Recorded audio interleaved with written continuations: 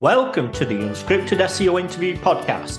Yes, it's 100% unscripted, 100% unrehearsed, 100% unedited, and 100% real. I'm your host, Mark A Preston.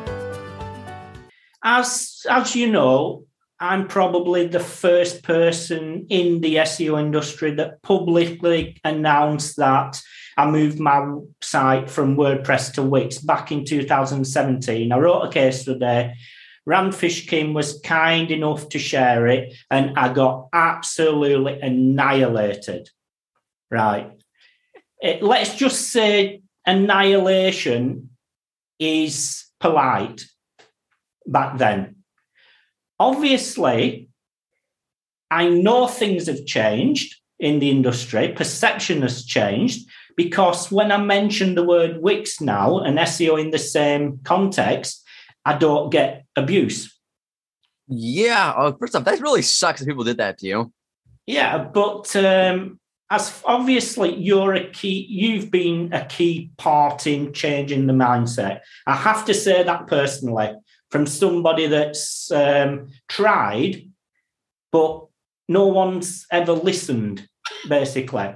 I'm not being funny, but I give you a lot of credit. We all, by the way, internally, we all give you a lot of credit for being out there like that. We all appreciate that very much. But what do you think it is about what you've done that's changed the mindset? The way I personally think of it, whether this is accurate or not, it was kind of like the perfect storm in a good way. The product changed tremendously. It's, I would say circa 2019, the product really shifted in a big way. It has, even from 2019 to now, when you look back at it, it's shifted again in a big way, which is amazing. And it's going to keep going because there's amazing things coming along, blah, blah, blah. I'm not going to plug the platform like that.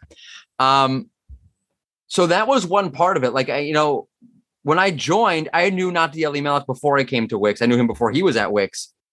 He was the one who actually brought me to Wix. And I knew if Nati was there, then this was good because Nati is amazing. Don't let him know that I said that because I like to give him crap, but he is amazing.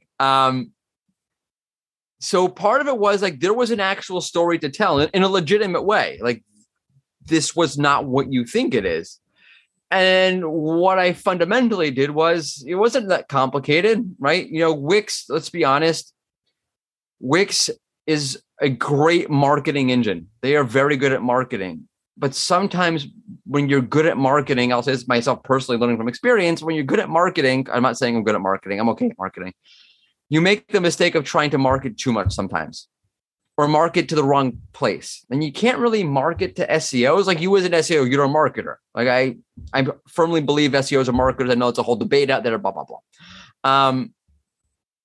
You can't market to marketers. They see right through you. It's like, you bring you're bringing your car, and a guy brings his car into the mechanic and, says, I need you to fix this. The mechanic, they're like, yeah, you need to fix this. You need to fix that. But the person they're speaking to without them knowing is actually the mechanic. And like, yeah, this is BS. Yeah, that's happened to me. I'm actually a qualified mechanic. Well, there you go. And I go into the garage and it's like, yes, let's just see what they're going to say. Right, exactly. So when you try to market to SEOs, and I think I think like you see this in the SEO tools also, like where they market themselves, sometimes they fall into the same trap, but that's a little bit different for different reasons. SEOs see right through it. Yeah. So all I did was say, like, look, I'm going to bring you the information. You make your own decisions. By the way, the marketing lesson behind that is, it's like, you have a landing page and it's got like 4 million CTAs. And it's just telling you buy. And you're like, why is nobody clicking anything? It's because people like to have autonomy and you're not giving them that choice. You're trying to coerce them into making a sale, into executing the sale, rather. You have to give people the autonomy to make a choice, meaning you need to feel confident in your own product enough or service enough to say, I trust the user that if I give them the information, they'll make the right choice, which is all I really did.